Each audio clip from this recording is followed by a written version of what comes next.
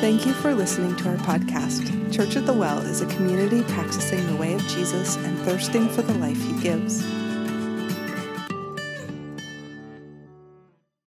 Last Sunday, we looked at Nehemiah chapter 8, and we talked about the sacred ambition of enjoying your life.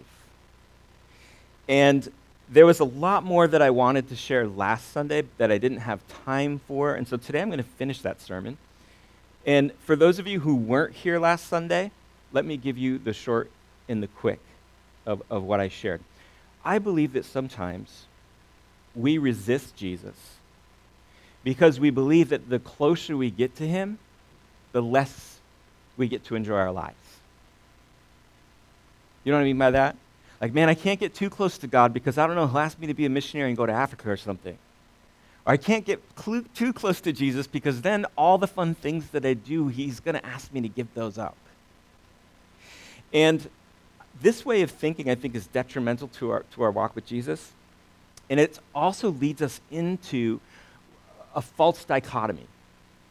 And the false dichotomy being this, that we either have to take up our cross and deny ourselves and follow Jesus, or enjoy our life. And I believe that is a false dichotomy, that we don't have to choose either or, that both and is possible. It's entirely possible for us to enjoy our lives while we're also losing our lives. Right? I mean, Jesus himself made it crystal clear that to follow him, we have to take up our cross and deny ourselves. We have to lose our life.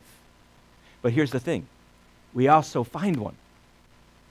Jesus said, if you're going to find your life, you have to lose it.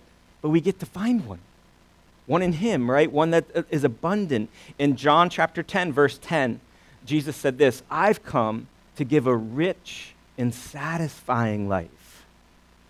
So yes, following Jesus requires us to take up our cross. It requires us to deny ourselves. It requires us to lose our life, but we find an abundant life in return, right? We get to enjoy our life while we lose it.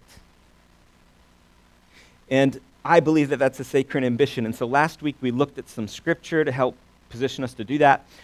But here's the thing I want to do today, because enjoying your life can also get pretty tricky. It can get tricky because sometimes we enjoy the wrong things, or we enjoy the right things in the wrong order, right? On my second wedding anniversary, my wife got me the most romantic gift I've ever gotten in my entire life.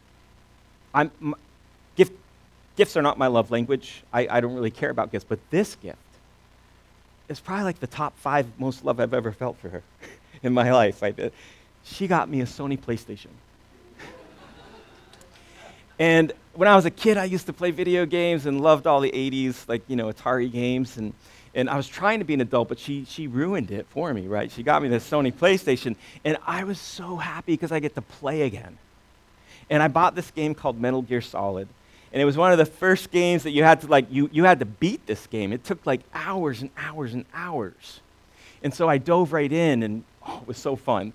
And I spent hours on it, and something happened where I started staying up really late at night because I had to beat this game. And so oftentimes, we didn't have kids at this point in our marriage, and my wife said, hey, I'm going to bed, and I'll be like, I'm right behind you.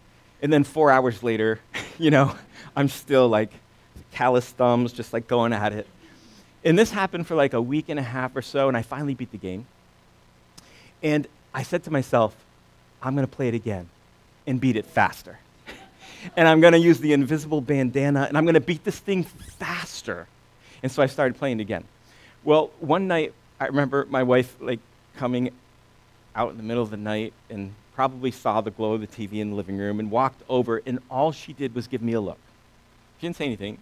It was just that look. You know what I'm talking about, that look? And I thought, oh, I did it again. It's 3 in the morning, and I'm out here playing this. A short time later, a couple days later, I'm having a prayer time with God, and God's talking to me, not audibly. God's never spoken to me audibly before, but he talks to me in my head. Most of the time I know it's God because it's something I wouldn't think of or I don't want to hear. And And I was talking with God, and he was talking with me that maybe my wife and my family and my friends aren't getting me at my best. Because I'm spending every night up to 2 and 3 in the morning, and I'm young, right? So I can do it, I can push. And I'm going through my day, and I'm getting it done. And then maybe my church, I was on staff at a church, just started there as a youth pastor and a worship leader. Maybe they're not getting me at my best either. And maybe even God's not getting me at my best. And so I ended up selling that PlayStation. But I learned this, that sometimes a good gift or something good can get out of alignment, right? And in my case, that story, that gift was good. It was play. It was enjoyable. It brought me joy. However, it ended up in the end distancing me from God, distancing from people I love, distancing me from my occupation and vocation and work as a pastor. It became a disordered desire, right? See, the good desire for play, which is a good desire, came in conflict with another desire to win at whatever cost, right? To beat that thing and to beat it faster and to beat it faster. And so these two desires are in conflict with one another. And here's the thing. We all of us, have all sorts of desires that are in conflict with one another, right? Let me illustrate this for you. If you've ever been to the checkout aisle in the grocery store, you see this rack, and it's full of magazines with these fit and healthy and beautiful and trim people, right? They're airbrushed to perfection, and you see that, and they're there for a reason, right? Because it makes the person standing there and say, I want to be fit and healthy too. I want that. But what's on the other side of you turn around, and it's a rack of candy bars, all the best candy bars. Mine is Payday. It's always there. My Payday bars are in everyone because they know people love this candy bar. It's the perfect blend of like salt and sweet. Anyway. And there's a king size, right? Payday bar on this side. There's the magazine on this side. And I really want that. Now, here's the thing. Both of those things, right, are desires. They're in conflict with one another. They would both bring me a certain level of joy, right? The candy bar would bring me some enjoyment. Being fit and healthy would bring me some enjoyment. But they're in conflict with one another. And so which one do we really want? See, this is why the old adage, the heart wants what the heart wants, is ridiculous. Because which heart, right? Is it the heart that wants the candy bar, or is it the heart that wants to be fit and healthy? John Mark Comer, in his book, Live No Lies, he sheds some light on this when he says, our strongest desires are not actually our deepest desires. I'll say that again. Our strongest desires are not actually our deepest desires. Right? Usually for me, when I'm in that grocery store line, my strongest desire is for the Payday bar, the king size one. It's just a bunch of goodness. I'm convinced we eat a bunch of those in heaven. That's my strongest desire. And it's a fine desire. Like to enjoy a candy bar, right? There's nothing wrong with enjoying a candy bar. But my deepest desire is I want to be fit and healthy so I can live a long life. I can be available for the people I love and my friends and enjoy all the good things of God, do all the things that God wants me to do. I want both of these things. And so the candy bar might be my strongest desire, but it doesn't mean it's my deepest desire. And of course, we experience a conflict, more serious conflicts of desire than this, right? More than just candy bar and being fit. Some of the conflicts of desire that I experience on a pretty regular basis, I want to be present with my family, but I also want to go in the other room and watch TV by myself, right? I want to be generous. I want to be content with what I have, but I also want a nicer car, preferably something newer than the 2007 I drive, right? I want to read my Bible and be with Jesus, but I also want to spend that time reading fantasy football articles so I can win another championship. See, none of those desires are bad. Watching TV, wanting a dependable car, reading fantasy football articles, none of those things are bad or are wrong. But what can happen to us is those desires can become disordered, right? They get out of place, like my PlayStation story. Good desire, but it gets out of place. It becomes disordered. And so enjoying your life then can either form you or it can deform you. And so how do you navigate that? How do you tell the difference? Well, let's look at some scripture. Let's go to the book of Genesis, chapter 2, verse 8 and 9. We're going to go back to our origin story, Adam and Eve in the Garden of Eden. And let's read these two verses here together. Then the Lord God planted a garden in Eden in the east, and there he placed the man he had made. The Lord God made all sorts of trees grow up from the ground, trees that were beautiful and that produced delicious fruit. In the middle of the garden, he placed the tree of life and the tree of the knowledge of good and evil. And so here we see in our origin story, God placing Adam and Eve in Eden. And Eden in Hebrew means pleasure. And so God is placing Adam and Eve where he and his creation can be fully enjoyed, maximum capacity, in the center of his pleasure. Right? So everything, in our beginning, everything was leveraged in our direction so we could enjoy God and enjoy his good creation. But what happens? You know the story, right? The serpent comes along, the serpent comes along and beguiles them. And he plays on their disordered desires. He convinces them to reject God's shalom. He tells them God is keeping something from you. He knows if you eat of this tree, the tree of knowledge of good and evil, if you eat of it, you're going to be like him. And it said that Eve saw it was delicious for fruit, so Adam and Eve took that. And the serpent is beguiling him in the way, saying, God is holding out on you. He can't be trusted. He's keeping something enjoyable from you. If you eat it, you're going to become like God. Now, it's really important to make this distinction because being like God is not a bad desire. Right? The New Testament is full of passages that say that as believers, we're being formed into the image of God, into the image of Christ. Right? We're being transformed into his image. And so that's not a bad desire. So that makes me believe that the desire to be like God wasn't the problem. It was the way they were trying to fulfill that desire. Right? Because they were trying to fulfill that desire in an ungodly way, namely through disobedience. And so they had attempted to fulfill that godly desire in an ungodly way, and the Bible calls that sin. Their disordered desire separates them from God and his shalom. And here's what happens. Genesis chapter 3 tells us this. You can read it on your own sometime this week. Here's what happens. They lose their capacity to enjoy God and his good creation at its optimal level. We read in Genesis 3 that their whole life's about to change. Everything that God leveraged in their direction to enjoy now is less enjoyable. And so their relationship with God is damaged. We're told that their relationship with one another is damaged. Now there's going to be tension and conflict. We're told that their relationship with creation is damaged.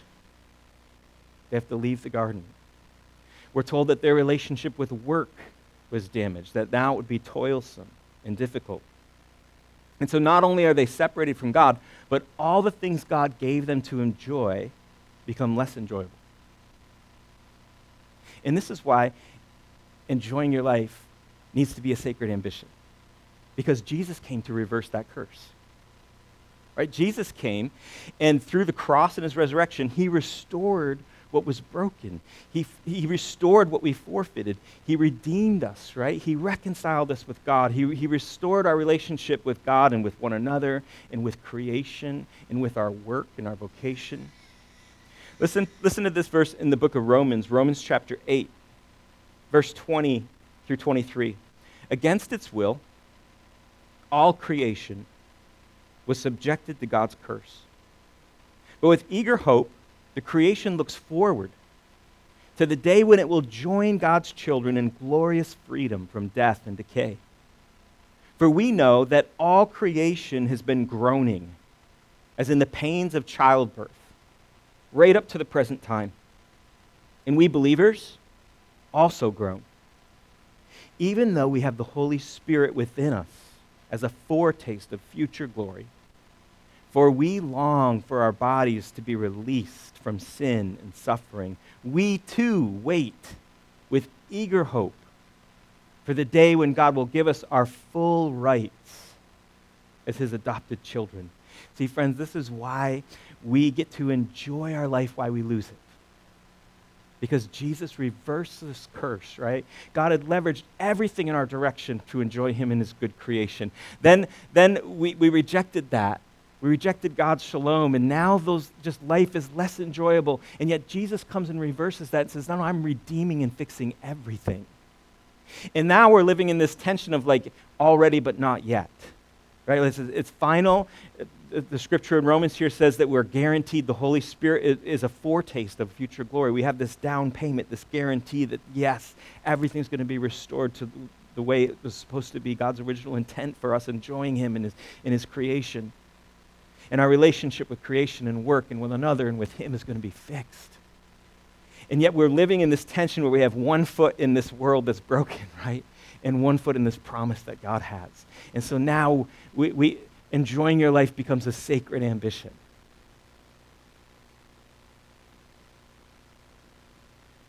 And it doesn't have to be a secular one.